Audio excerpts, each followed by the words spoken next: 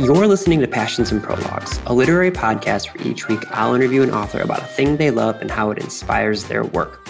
I'm your host, Adam Sokol, and if this is your first time tuning in, thanks so much for joining. Excited to have you here. If you've been here since the beginning, welcome back.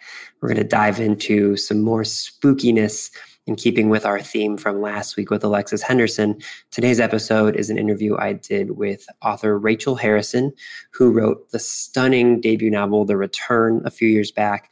Her second novel was called Cackle, and she has a brand new book out called Such Sharp Teeth, which, as Mallory O'Meara described it to me and completely sold me, Rachel Harrison wrote a werewolf book, and that was all I needed to know. She writes stories that are twisty and creepy and uncomfortable in the best possible way. And when you hear this discussion, it will make a lot more sense how she's able to write that way, because her deep passion is for the Twilight Zone.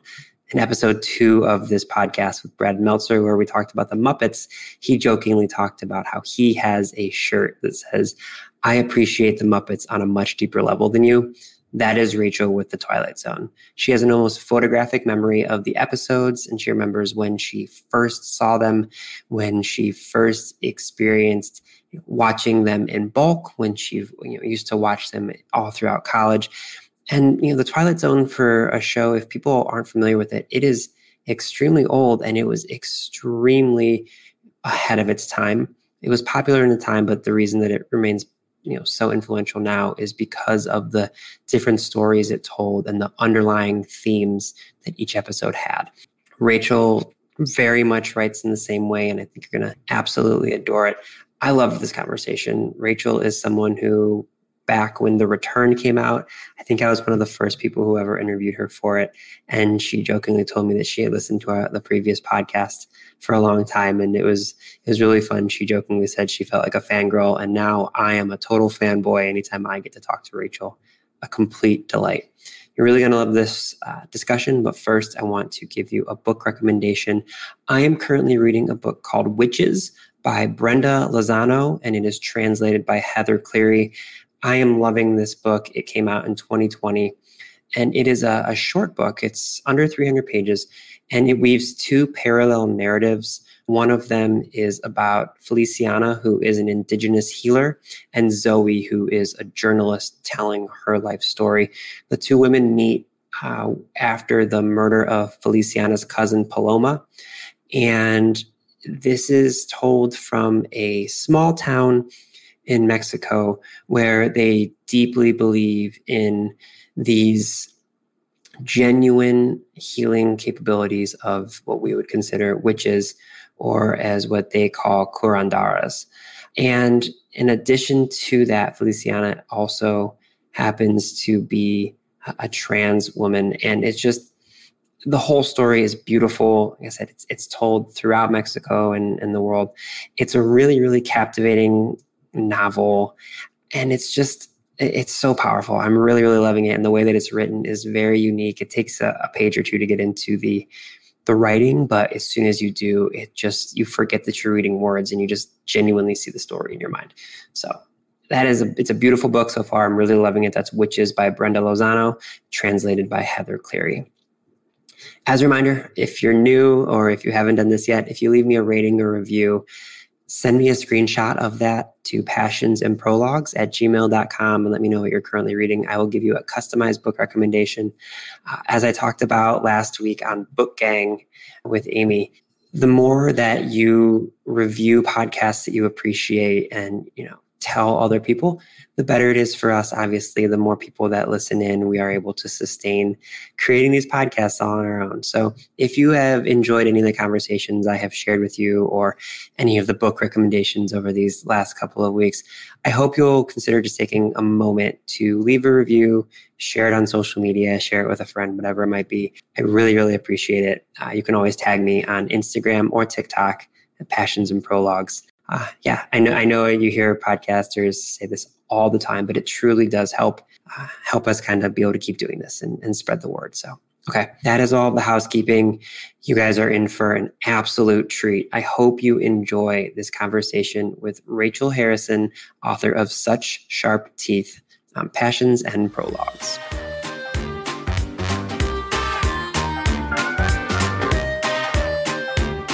I'm going to let you tell everybody, Rachel Harrison, what is the thing that you're super passionate about that we're going to dive into today? Today, we're going to talk about the Twilight Zone. Yeah, we are.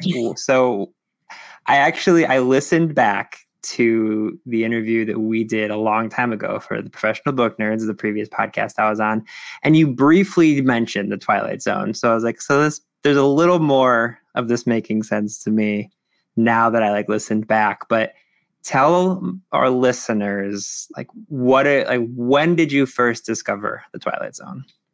So I was thinking back because it feels like it was just always a part of my life. Mm-hmm. And I was trying to think back to what my earliest memory of watching it was. And I think I was about 9 years old and I was on the couch with my mom, and either she had brought up Eye of the Beholder and kind of explained it to me, mm-hmm. or we turned on the TV and it was on. And then I remember when I was watching it, I knew what was going to happen, which mm-hmm. was almost worse because I was sitting there anticipating the pig people, as my mother described them to me. But even knowing what the twist was, the amount of dread that I had, and how, I think because I'd never seen something with such a brutal twist before, mm-hmm. because I'd seen, when I was young, I saw Alien, I saw Jaws. I was exposed to darker movies, genre mm-hmm. movies, but there was never a big pull of the rug and then just leaving the character in a bad spot or mm-hmm. an uncertain fate. And so that melted my adolescent brain. Most of what I was consuming as a kid, it's happy endings. Mm-hmm.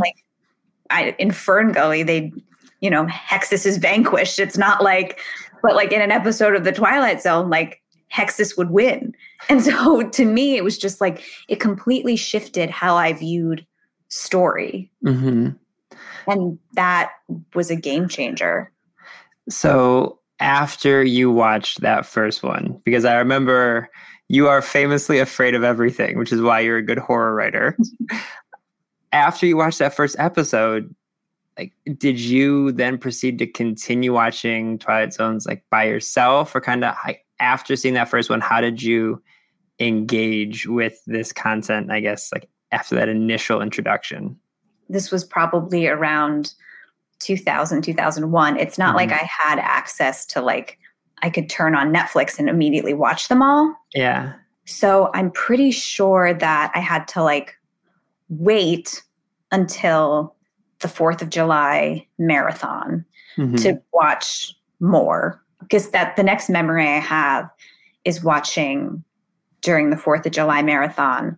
And the episode is, I think it's called The Lateness of the Hour, where it's a daughter and she's her parents are there and her dad's a brilliant inventor, and they have robot servants. Mm-hmm. And then by the end of the episode, she figures out that she's screaming, "I'm a machine." And she's banging her arms and saying, "No pain," which is so dark. Mm-hmm.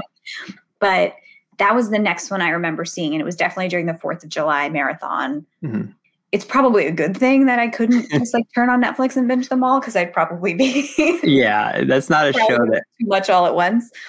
I did sit for the marathon, and then from that time on, every 4th of July and every New Year's Eve, I would watch the marathons. And the marathons are so great because you don't have a choice of what episode comes on, so you kind of skip around in time and get what you get.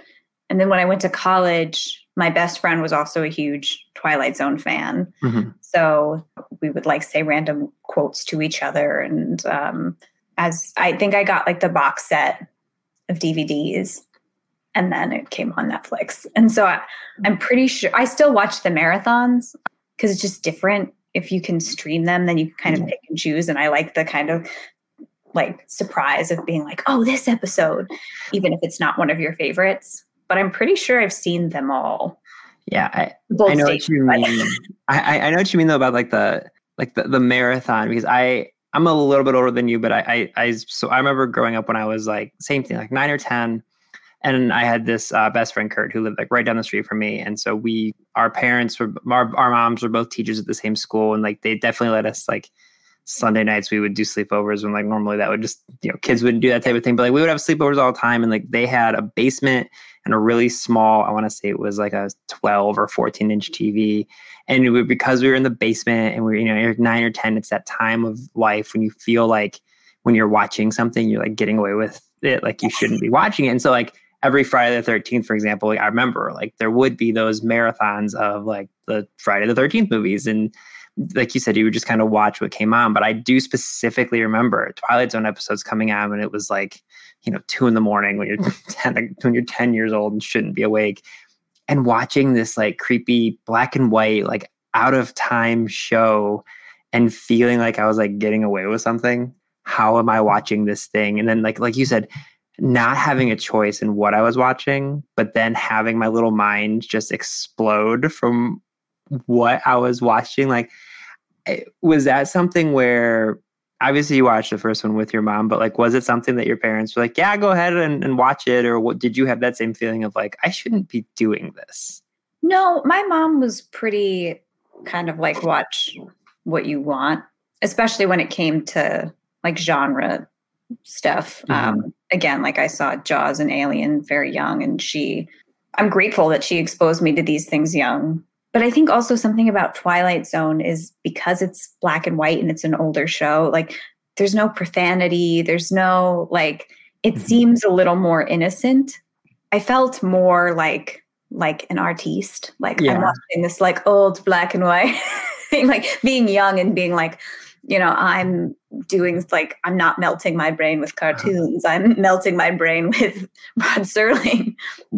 Well, and what's so interesting about that is like, as doing some research on this, because I remembered like as soon as you told me like, hey, do you want to talk about the Twilight Zone?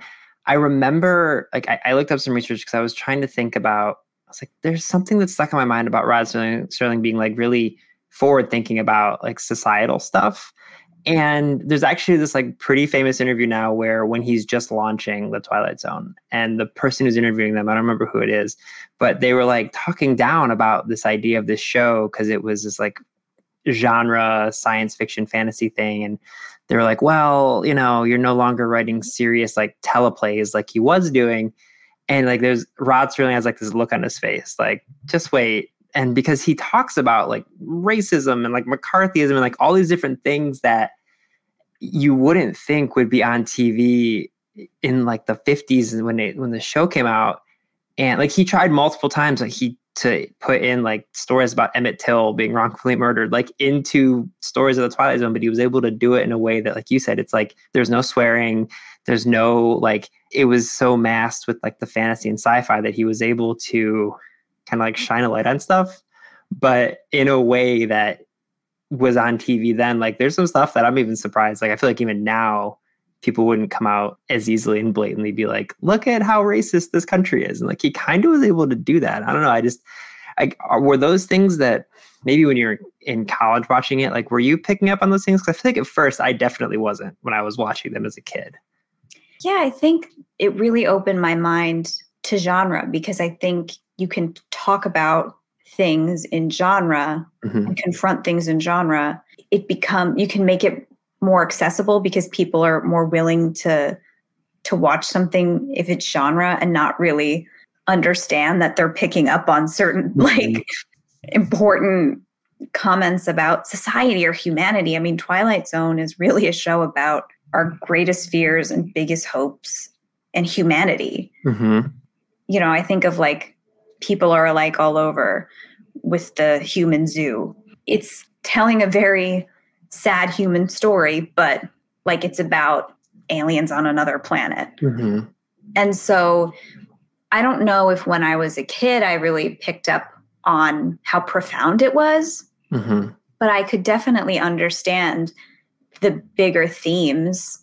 And then a little bit more so in college, and just the things that I've read about Rod Serling over the years, and being very just impressed with how ambitious he was, and his integrity with the show is really impressive. And I think as any artist, to read about him and watch his interviews and to witness that integrity it's really something. Yeah. And like I said, the interview I was watching where they were kind of like mocking this concept of the show that he was going to create, it really makes me think a lot of writing like a first novel or creating a first album as a band, or like as someone who, like, personally, I just finished my first manuscript of a novel that I'm like starting the process of querying and everything. And it's like, I feel like a thing is only a crazy idea until it happens. And like, that's what I feel like with the Twilight Zone. Like, it was something that was looked at as this like crazy idea, and then he created it. And now you look like it's influenced, God, countless things, like off the top of my head, like, like every M. Night Shyamalan movie,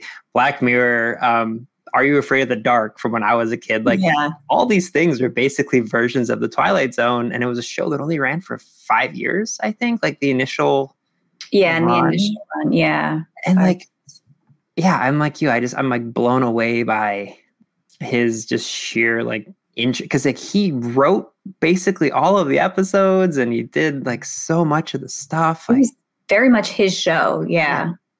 It's just, I don't know. To me, like, I continue to be just like blown away by that. I remember we kind of talked about this in our last chat, which is a long, long time ago. It was for The Return. It was like 2 books ago at this point for you. But, when you were watching it, like, how did the Twilight Zone influence you wanting to kind of become a writer and like your initial early works? I think I always wrote. I think the Twilight Zone kind of screwed me at the beginning because everything, and because it was the Twilight Zone and the fact that I went to school for screenwriting, because when I started to write prose, everything I wrote, I wanted to be super high concept and have a big twist. Mm-hmm. And if you're starting from that point, I think you can shoot yourself in the foot a lot. I think it needs to start with, what do I want this story to be about? Who are these characters? And then if you can come up with a high concept to serve your characters and the story you're trying to tell, that's great. And if there's a twist there, cool. But if you're just like, oh yeah, I'm going to have a big twist, I think it's hard to pull off. At least it was for me. I wasn't talented enough, I guess, to start from that point. So I think it took me a while to find a good balance of having that inspiration of wanting. Because then the thing about the Twilight Zone that I really appreciate is how effective the setups are. Like within the first, 2-3 minutes, the stakes, the characters, what's happening. And then the way the twist is executed at the end, every episode essentially follows a formula, but they're not formulaic. Yeah. One is different. So that is something I really appreciate about the show. And I think breaking down the show instead of being like, oh, it's like a big twist, because the show is a lot more than that. And like we talked about, it always is every episode is trying to say something about human nature, about, humanity as a whole. And I think the reason the show works is because it has something to say, not because, yes, it's a cookbook is the greatest moment and it's amazing. But it's sooner or later will all be on the menu. That's the takeaway from the episode. As I got older and as I wrote more and as I failed more, I think I could see it for what it was and have my inspiration from the show be a little bit more nuanced in how I incorporated it into my work. Because I wouldn't say that The Return was super influenced by the Twilight Zone, but if it were, it might not be about female friendship in the way that I had initially set out to write. It would have been about, well, she's not the same when she comes back. It would be more focused on that. So it took me a while as a writer to kind of figure out how I wanted to say what I wanted to say. And, that it was more important to have something to say than to just put something out there for shock value or entertainment, purely entertainment.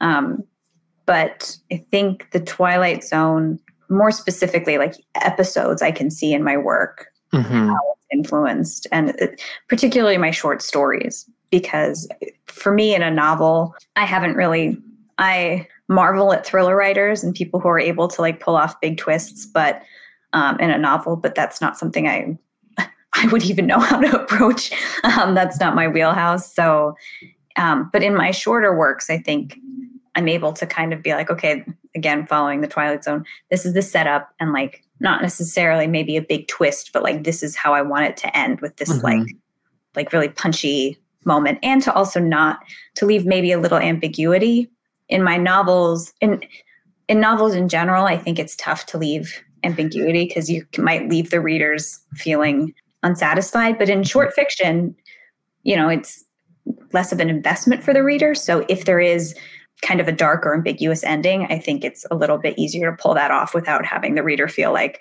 what? Yeah, I know what you mean. I listened to, at like the height of the pandemic, I watched a talk. Neil Gaiman and I think Marlon James were talking about short story writing. And one of them said, like, you want to write a short story as if you're writing chapters 39 and 40 of a book, which I thought was interesting.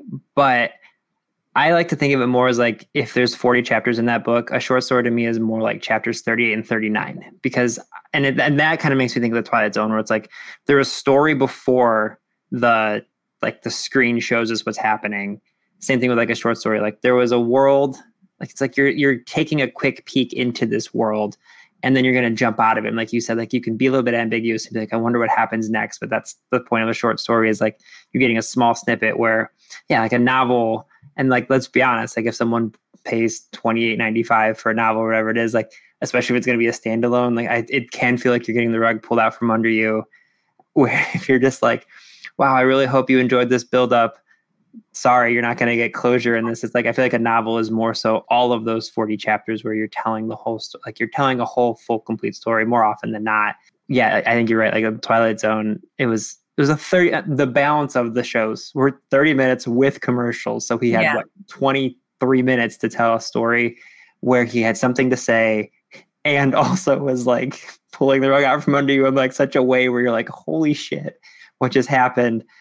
It's, it's a little bit harder to do that over 400 pages of a novel, I think, because you, like you said, you have more space to play in, but you have more space to fill as well.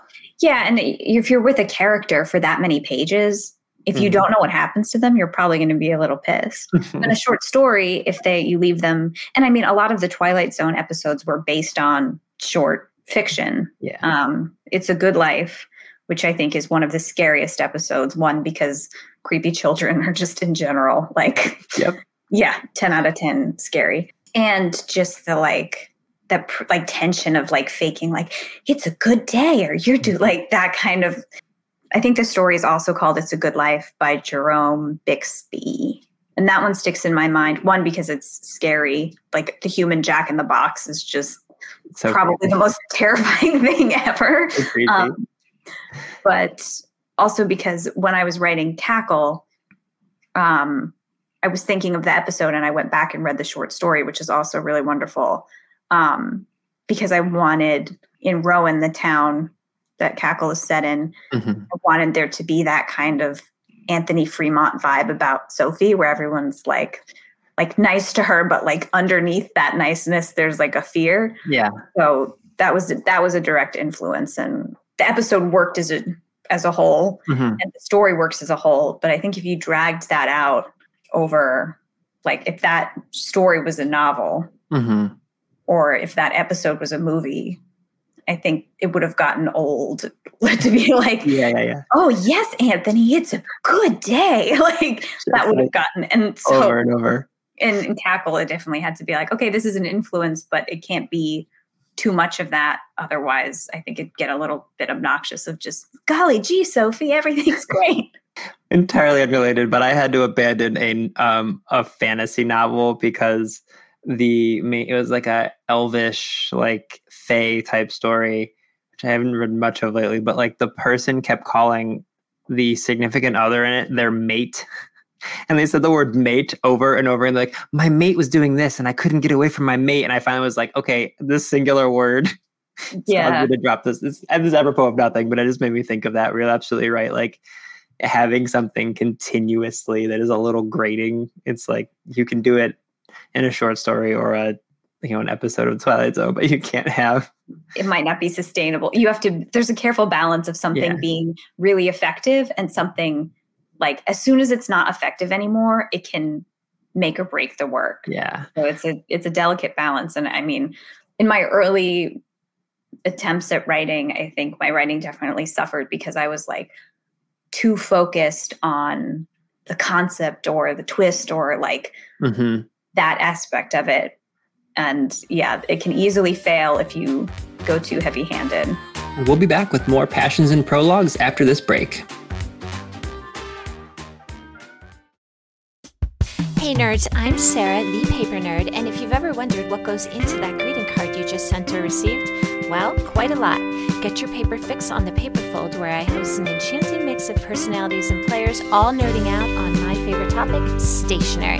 From the designs of our snail mail communications to the precious space created when two people correspond, there's a lot to cover. So come grab a seat in the stationery community's only 5-star paper salon, the Paper Fold, now part of the Evergreen Podcast Network. And now, back to Passions and Prologues. So along those lines, where does an origin of a story start then? Is it a concept of, and we'll get to your next book in a second here, but like, is it the concept of like, oh, you want to tell a werewolf story? Or like, for you, where does the story kind of start? Because with the Twilight Zone, and I'm guessing for Rod Serling here, but I'm guessing he probably started with like the thing he wanted to say about society, write that story, then he'll find the twist. But like for you, where does it start? See, it used to start just at concept, and now it really starts where concept meets what I'm trying to say. I think it's, again, more evident in my short fiction. I have a collection coming out this fall called Bad Dolls. And like in that collection, there's a story about a bad doll, very like Talkie Tina or the Dummy episode of The Twilight Zone. Yeah. But it's about self-loathing and grief and loss. And there's a story, I guess it's probably easier for me to give an example about the first story in the collection, which is called Reply Hazy. And that origin story was, I was like, what if there was like a magic 8-ball and like somebody was really indecisive about big decisions in their life? Because I can be very indecisive. And like, well, what if I had a magic 8-ball and I asked this magic 8-ball everything and like relied on this magic 8-ball? And that's kind of where the origin of the story came. And for Such Sharp Teeth, I was thinking, I remember I was having a day where I was just like, it never gets easier to be in your body.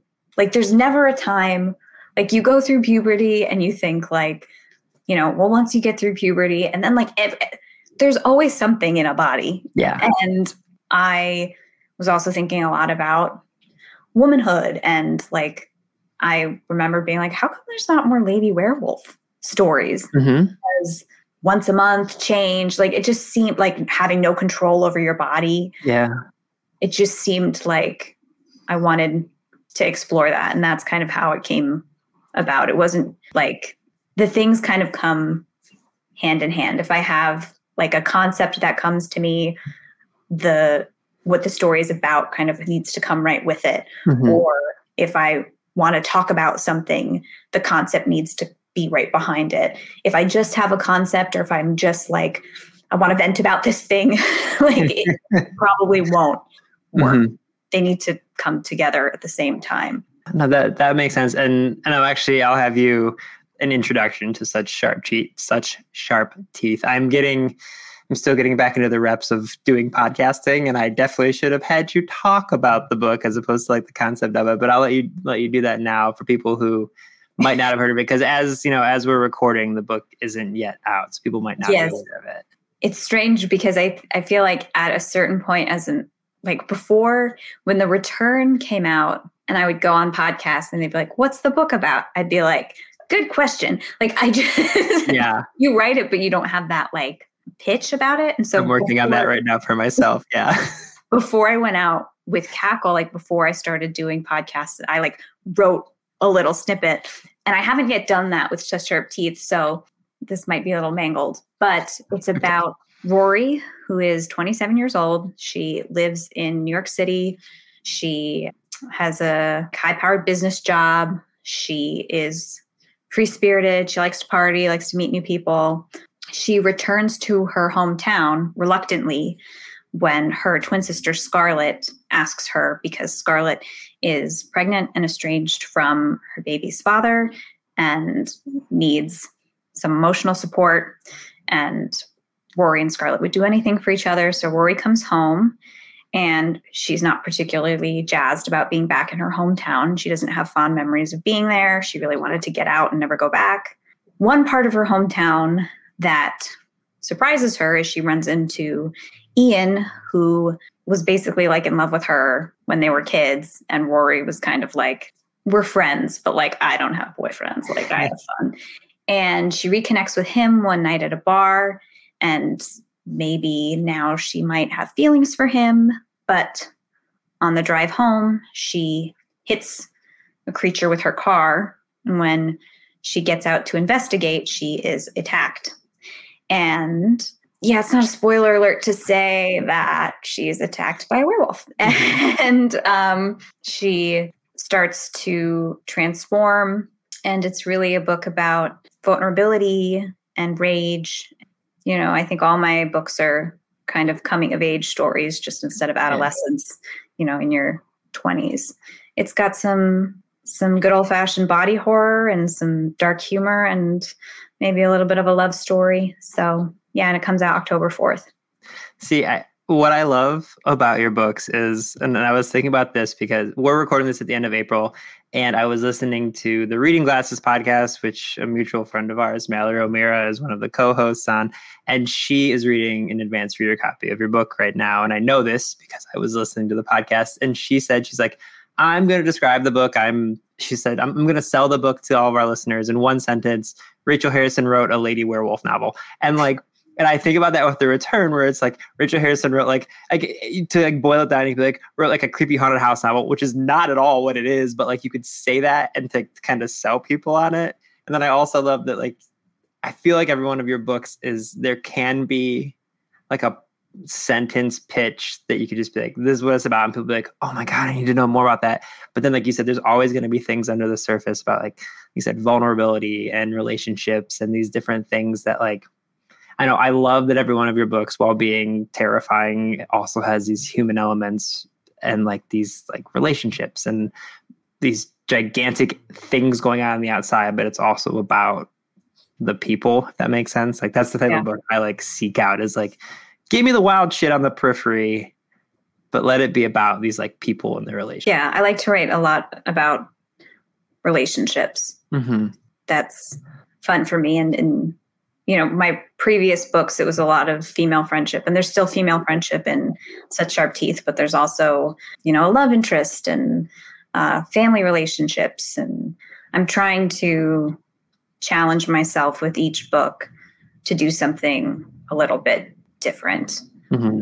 Well, and you spend so much time on a manuscript, like you want to be interested in it personally as the person who's doing it, right? Like, yeah, that's, I think, where the like humor in my books comes from. Like if it's all dark, then I'm not going to want to sit with it for however long you need to sit with it. So yeah, I actually found myself doing that in my like day job writing. I work for a tech company and I write about a engineering insights platform, not the most exciting stuff to write about. So I'll be writing these reports and I can like feel myself coming unhinged. And like, I'll be writing this copy that I know it's like the zero draft.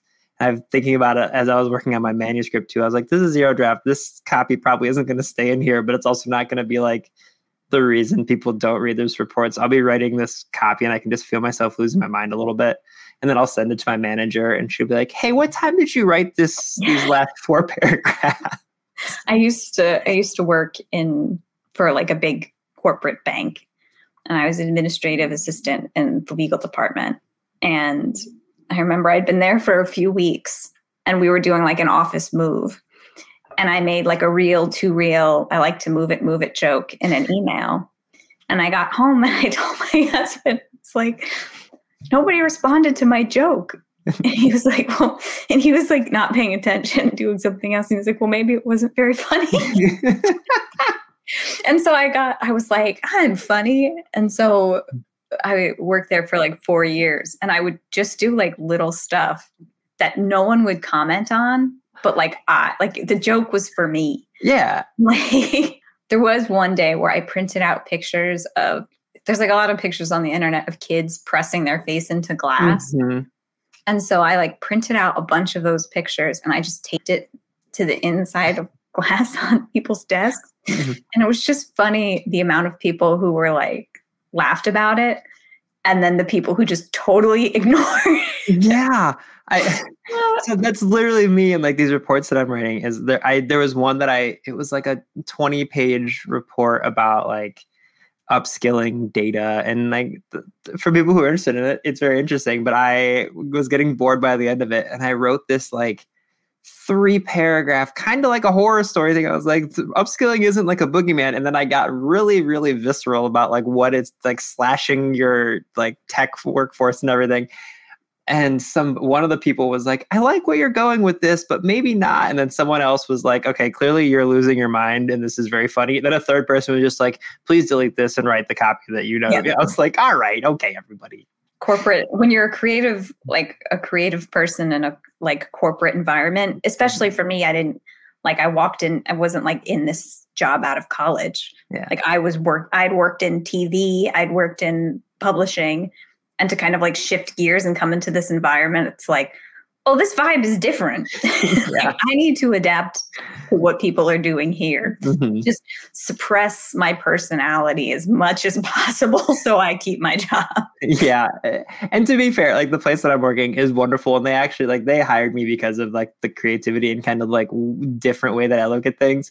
And most projects, they're like super, like I wrote a blog about like software development but the theme of it was the Great British Bake Off. And like, they're totally cool with me doing stuff like that. But there are some reports where they're like, we need like 15% less Adam in this. Yeah. I'm like, that's fair. Okay. Fair. Yeah. Those people are not wrong. Yeah. It's just funny. It's just a funny thing. I have a very important question for you. Okay. So in our last conversation, you told me, and I want to say this verbatim so I don't get it wrong. No, it's great. You told me that The Shining was like the drunk uncle of The Return. So what is the drunk uncle of such sharp teeth? Maybe An American Werewolf in London. Okay. I would say like I kind of, when I was writing Such Sharp Teeth, it felt a lot like Ginger Snaps meets like Fleabag kind of. That's an awesome side by side, by the way. You should put that on the back of the book. That's fantastic. Ginger Snaps is obviously a very big influence. And I really loved Fleabag and just the balance of a character who is really comfortable in her sexuality, but like also underneath it all vulnerable, and the sister dynamic in both Fleabag and Such Sharp Teeth. And obviously the like really hot love story. There's no hot priest in Such Sharp Teeth, but I just thought it was such a perfectly executed love story. But if I had to say like drunk uncle, it would probably be An American Werewolf in London, just because I watched that transformation scene like 10,000 times. It's so good and so visceral and just the best effects ever. And so that I watched a lot, and that was like a big influence. And tonally kind of, horror, but a little bit of comedy and brutal, but not too heavy. Yeah, I'll go with An American Werewolf in London. Love it. Yeah. But like a classy drunk uncle. Like he's like drunk off gin. Yeah. Oh, there you go. Okay. Yeah. Yeah. And like, I think The Shining was like straight up drunk uncle. Like he smells like, Budweiser and, whiskey. Yeah.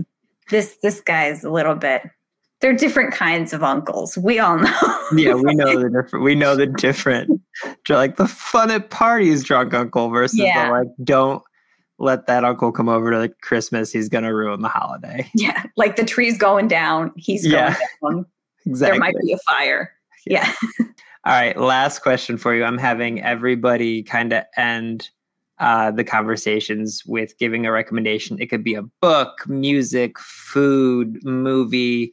I'm not going to let you use the Twilight Zone because that's what we talked about for the bulk of this conversation. But like, what is just like a piece of media that you're really loving lately that you think people should check out? I am a Mitski super fan, so I would recommend her latest album, Laurel Hell, which I listen to on repeat, particularly Stay Soft. That's probably one of my favorite of her songs. But yeah, any of her albums, I'm a huge Mitski super fan. And then I also watched Breaking Bad for the first time, which it was a little too late. Okay. But I remember watching it, like trying to watch it in my early 20s and being like, this is too stressful. But like now I'm old and I have like other things in my life that are legit stressful. Like I was like, it's tax season, and like watching Walter White almost get caught by the DEA. I'm like, this is like a nice brain vacation for me. Like, you think you're stressed, Mr. White? You try doing your taxes. So if somebody has not yet watched Breaking Bad, you know, at some point I had the attitude where I was just like, I can't watch every show. Yeah.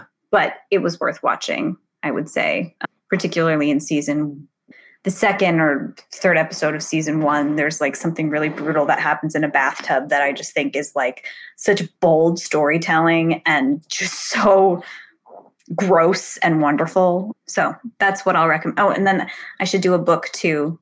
I have been behind on my like reading the books that are coming out because I get books to blurb. And so I'm like ahead, but also behind at the same time, which is really hard for me as a Virgo. The Hacienda by Isabel Canas. That is a great book that comes out, I think, May. And maybe when this podcast airs, these books will have been out for a while. Yeah. So this will be out in June. So yeah, that's perfect. And I'm dying to read The Fervor by Amakatsu.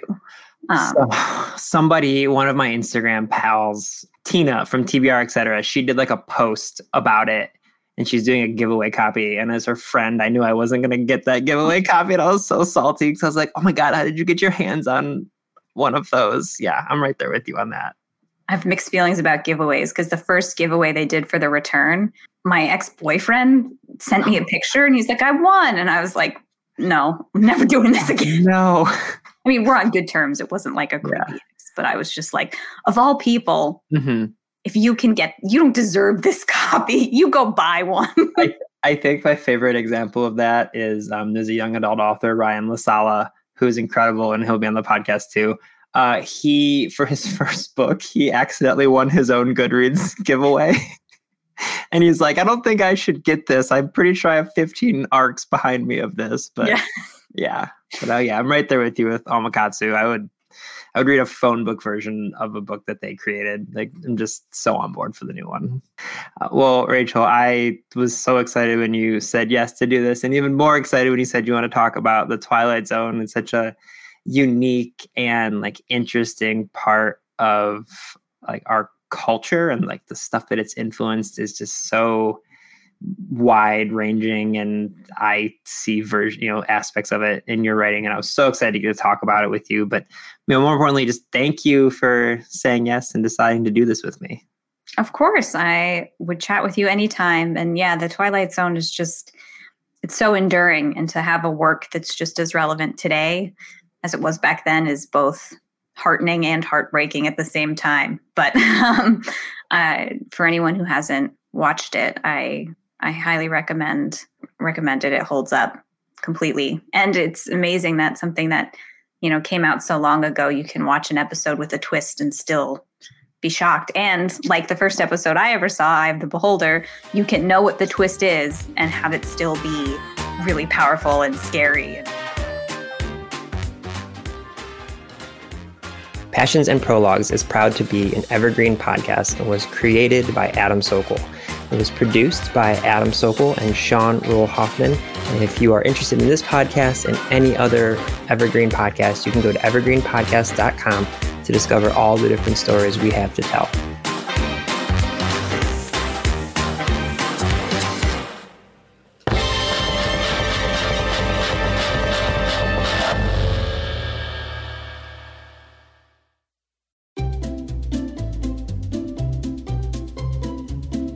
Hello, and welcome to Novel Conversations, a podcast about the world's greatest stories. I'm your host, Frank Lavallo, and for each episode of Novel Conversations, I talk to two readers about one book. And And together, we summarize the story for you. We introduce you to the characters, we tell you what happens to them, and we read from the book along the way. So if you love hearing a good story, you're in the right place. Our 9th season is coming this fall. Tune in to hear from some of the all-time great authors, Charles Dickens, Jules Verne, F. Scott Fitzgerald, and more. Subscribe to Novel Conversations wherever you listen to podcasts.